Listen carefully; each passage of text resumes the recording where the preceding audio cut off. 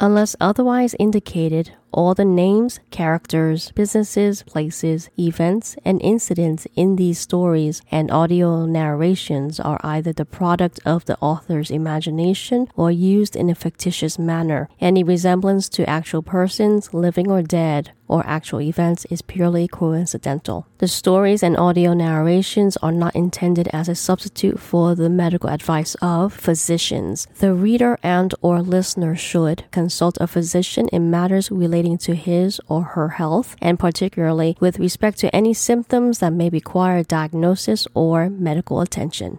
Mature content. Listener discretion is advised.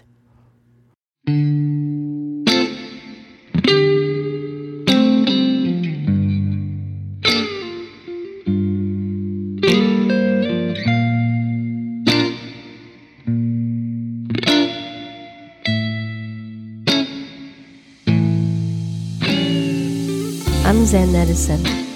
I'm an intuitive tantric Reiki healer. I'm neither formally trained nor educated in being a Tantra or Reiki healer. I'm just pretty plugged into the universe. And this is my calling, for better or for worse. How people find me? Well, there's word of mouth and divine timing. Here's my story.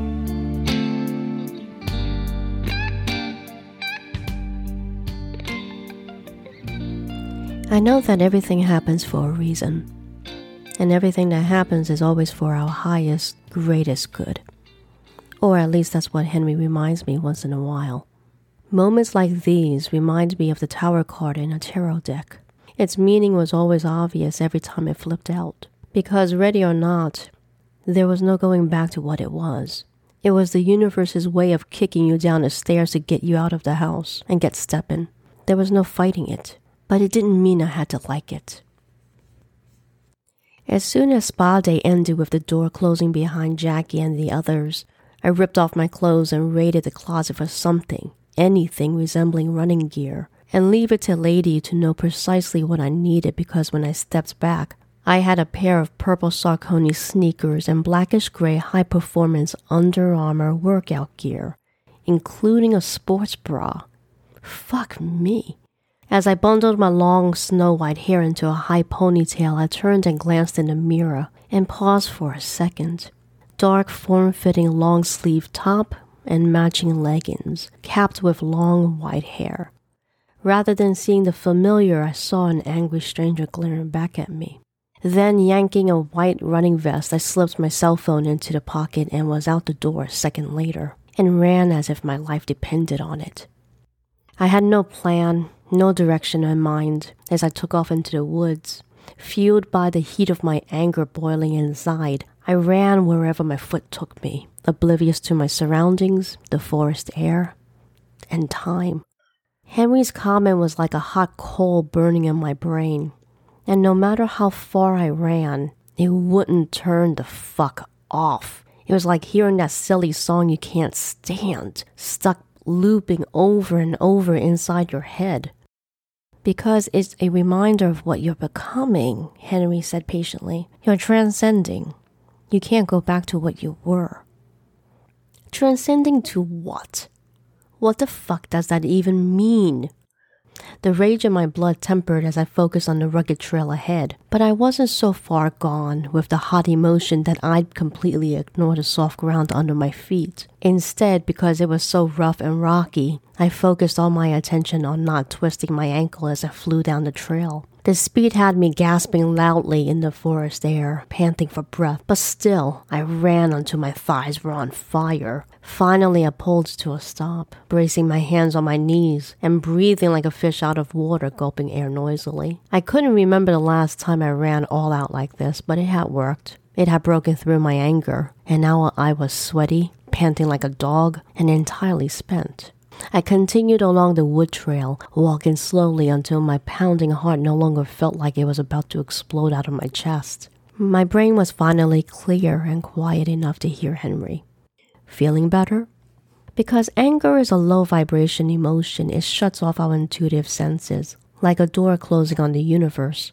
My rage has soundly blocked the channels between us, but now that I was calmer and almost back to myself, I could hear him again. Turning to my right, I saw Henry walking beside me, his tall, lean body moving gracefully like a catwalk model. I swear he looks just like Wesley from the movie Princess Bride. And padding ahead of us was Howard, my huge Pyrenean Mastiff spirit dog sniffing the air here and there, his golden hairy body ambling along. "I don't suppose you brought a water bottle with you?" I asked, as I wiped my sleeve along my forehead, mopping up the sweat. His look of exasperation had me snickering. We continued walking in companionable silence, and that was one cool thing about Henry. Unlike humans, my spirit guide was unperturbed by silence. When my thighs finally began to feel like rubber, I stopped to sit on the soft dirt, leaning my back against a tree. I sighed heavily at the sheer pleasure of being off my feet. I didn't realize just how tired I was until that very moment. "I'm waiting, Henry," I began as I yawned loudly. He was leaning against a tree across from me, his golden eyes open and glowing. I really don't have all day, you know. And that's another thing about spirit guides. They know and hear your thoughts, which is a time saver so you don't need to say anything out loud. He cocked his golden head, his eyes thoughtful. "You already know the answer to that, my dear." I rolled my eyes at him, sighing with impatience. "Just suppose," I said as I threw my hands up, "that I don't have the answer. How about being a pal and throwing me a bone?" "Babe," he shook his head, his lips pursing. "That's not how it works.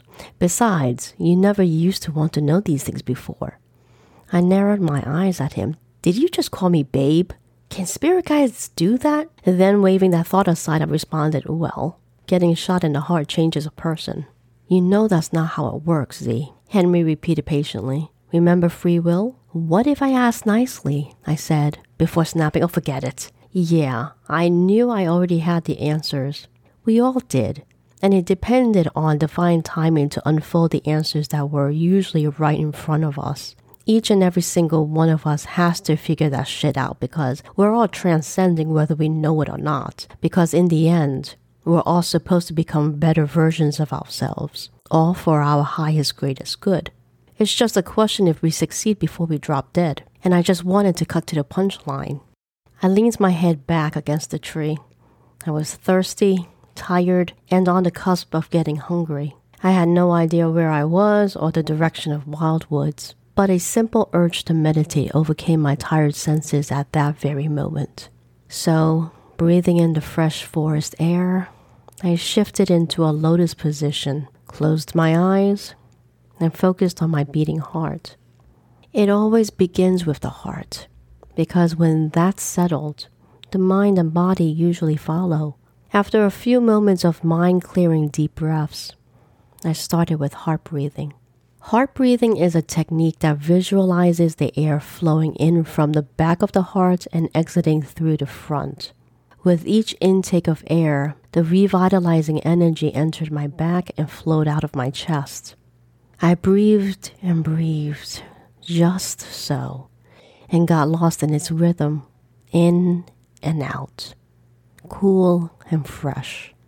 And through my third eye, I watched with satisfaction as my green heart chakra bloomed into a lovely, vibrant lotus flower. Yeah, my damaged heart chakra was healing nicely. Then with the next breath, I coaxed a white light out of the heart chakra to flow like a long, unraveling coil. I sent it down my spine, out the soles of my feet, and into the earth underneath me. I watched and directed the energy coil down through the rocks and soil, through the layers of dirt and sand, until it reached the golden center of Mother Earth. This is called grounding. I lovingly wrapped my heart coil around her golden core, anchoring myself to her. I watched as my simple connection with Gaia stirred her ascendance, her golden white light climbing over my energy coil, not unlike water climbing up a tree's roots. And I sat in the middle of it all as her healing energy streamed in, around, and through me like a wave washing away the residual anger from me. "Thank you, Mother Earth," I said silently to her. "Thank you for grounding and renewing me to my original state of health and well-being." During meditation, time didn't matter. It was about what felt right, and flowing with an open heart and mind. I floated in the ether, the nothingness that always felt alive and vibrant. It took years to quiet the mental chatter, but sometimes random thoughts floated through like clouds in the sky. It's not about stopping them. Just observe them, but don't engage. Let it flow in, let it flow out. That's the trick to quieting the mind, and it works, usually. But instead of a random thought flowing in my mind's eye, I saw a ruby red glow off in the distance. The nothingness in my meditation shape-shifted to me floating like an astronaut in space, looking down at the planet Earth. That red dot went from a steady glow to a blinking red light, and when I leaned into its energy, I felt... Keegan? I came back into my body, cleansed and whole. I breathed in deeply and released my connection with Mother Earth, thanking her for sustaining me while I was soul tripping. As I opened my eyes, I was surprised to see that evening had darkened the forest, the dark sky shining bright with stars. The forest was vibrant with the sounds of crickets and other night creatures chirping and trilling happily, but something had me pulling my eyes from the night sky. I glanced to my right and smiled at Howard, his vast golden body snug against me, and his large paws draped across my thighs. Thank goodness he was a spirit dog, otherwise I'd be trapped under his heavy bulk if he was flesh and bone. Then I noticed that my skin was crawling, like an army of fire ants racing all over my body. Then, flicking my eyes up, I saw why my spidey sensors were screaming. Greenish-white ghosts of all shapes and sizes were in the forest. Tall, lean ones, short, round ones, normal-looking ones, while others were bloodied and missing limbs. But hands down, it was undoubtedly the greatest hodgepodge of spirits to behold, and all of their pale eyes were on me. But with Howard and Henry with me, they stayed a short distance away from us, a wave of electric green. It was an eerie sight, no doubt about it. Before the shooting, Henry had run interference for me with all things that go bump in the night, because when the news got out that I could see dead people, I'd never have a moment's peace. But since then, since the shooting, my intuitive gifts have upgraded energetically. Or as Henry would say, I've transcended to the next level. Since my father's visit on Halloween night, it was a no-brainer to not block my senses from these things anymore. But honestly, sometimes being intuitively gifted was a massive pain in the ass. Looking at Henry, I asked, "Are they all ghosts?" He shook his golden head, responding reasonably, "Mostly." The trick to handling the googly mooglies was simple, albeit hard to do sometimes. And that was to not be afraid. Because more times than not, they feed off your energy and can downgrade your fear to sheer terror, which was no-brainer. Turning to the growing crowd of ghosts, I began to feel like a freak show in a carnival. "Nothing to see here, folks," I said as I gently pushed Howard aside and stood up. Then, waving them away, I continued calmly, "Best be on your way. Ain't no Pony Express here." Among various moans and groans of disappointment, they began to disperse. Some disappeared like mist, while others simply turned away to walk deeper into the forest, moaning and hissing and taking parting shots at me. "You suck." "Thanks for nothing." But one stayed. He was tall and thin, almost the same height as Henry, around 5'8". He was dressed in colonial gear, reminding me of Davy Crockett. His dark stare was locked on me, but that didn't bother me, not as much as the arrow in his right eye did. The damn thing was still protruding out of his head. Gross. For a moment I felt a spark of sympathy for him. I wondered if that was the killing shot, or was the severed throat what ended him. Then a random thought occurred to me. I wonder if that's also where the word cutthroat came from. But his gravelly voice pulled me back to the present situation. "You will help me," Davy commanded as he walked to stand toe-to-toe with me. Waving Henry and Howard aside, I dodged the tail end of the ghost arrow as it almost passed through my head. Motherfucker was tall, and I had to tilt my head back to look up at him, and even then I was staring straight into his severed throat. Regarding spirits and ghosts, the best practice was to treat them all respectfully. Although they can make you shit in your pants, you should still show a little respect. But that was just a best practice. When his ghost arrow came at me again, I flicked it with my fingers. Technically, I was just flicking air, but its impact had Davy freezing in his tracks, his ghostly eyes widening. If that was even possible with that damn thing in his eye socket. "How dare you touch me, woman?" he shouted as he touched the side of his face gingerly, almost as if he was making sure his arrow was still there. Have you no respect for the dead? Nope, I responded as I shook my head. Not for assholes like you. I held my hand out, ready to flick him again. You don't command me without my consent. A pox on you.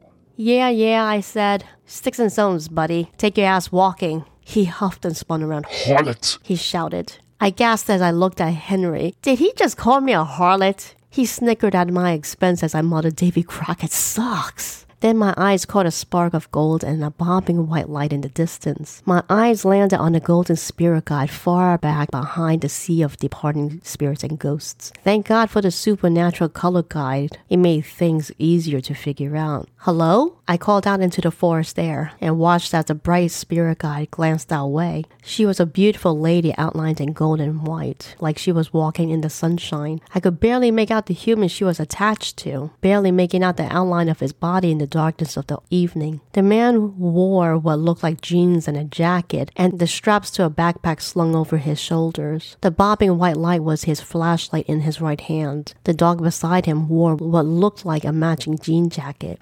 They made matching jackets for dogs now? The heavy-set dog sprang forward, running straight at me, panting loudly in the dark forest air. Howard had been sitting on the ground beside me, and I watched as the black dog instantly changed direction when Howard stood up, his enormous golden body shimmering. Watching an actual dog sniff Howard's golden nose was a strange sight. Definitely one for the books. It was also funny seeing how Howard towered over the black dog, like Andre the Giant towering over Hulk Hogan. But I swear, if they started sniffing each other's butts, I was gonna pee in my pants. Are you lost? His voice was deep and steady. Did you need help getting back to Wildwoods? My eyes returned to the dog's owner who stood there, his flashlight shining down. I wish I could see his face, because how much you want to bet he was wondering just what the hell his dog was doing. If you're lost, he said, I can take you back to Wildwoods. It's easy to get lost around here when it's dark. I looked at Henry, who only smiled at me as he continued his animated conversation with the man's spirit guide. You're an answer to my prayers, I said, grateful for the help that the universe sent my way.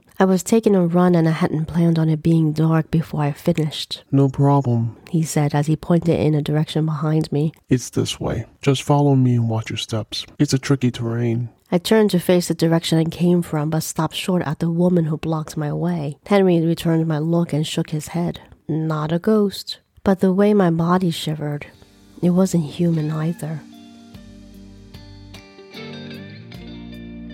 Hi everybody, this is Z.E. Leon, and I wanted to take a few moments to thank you for listening to my episodes and subscribing if you're a subscriber.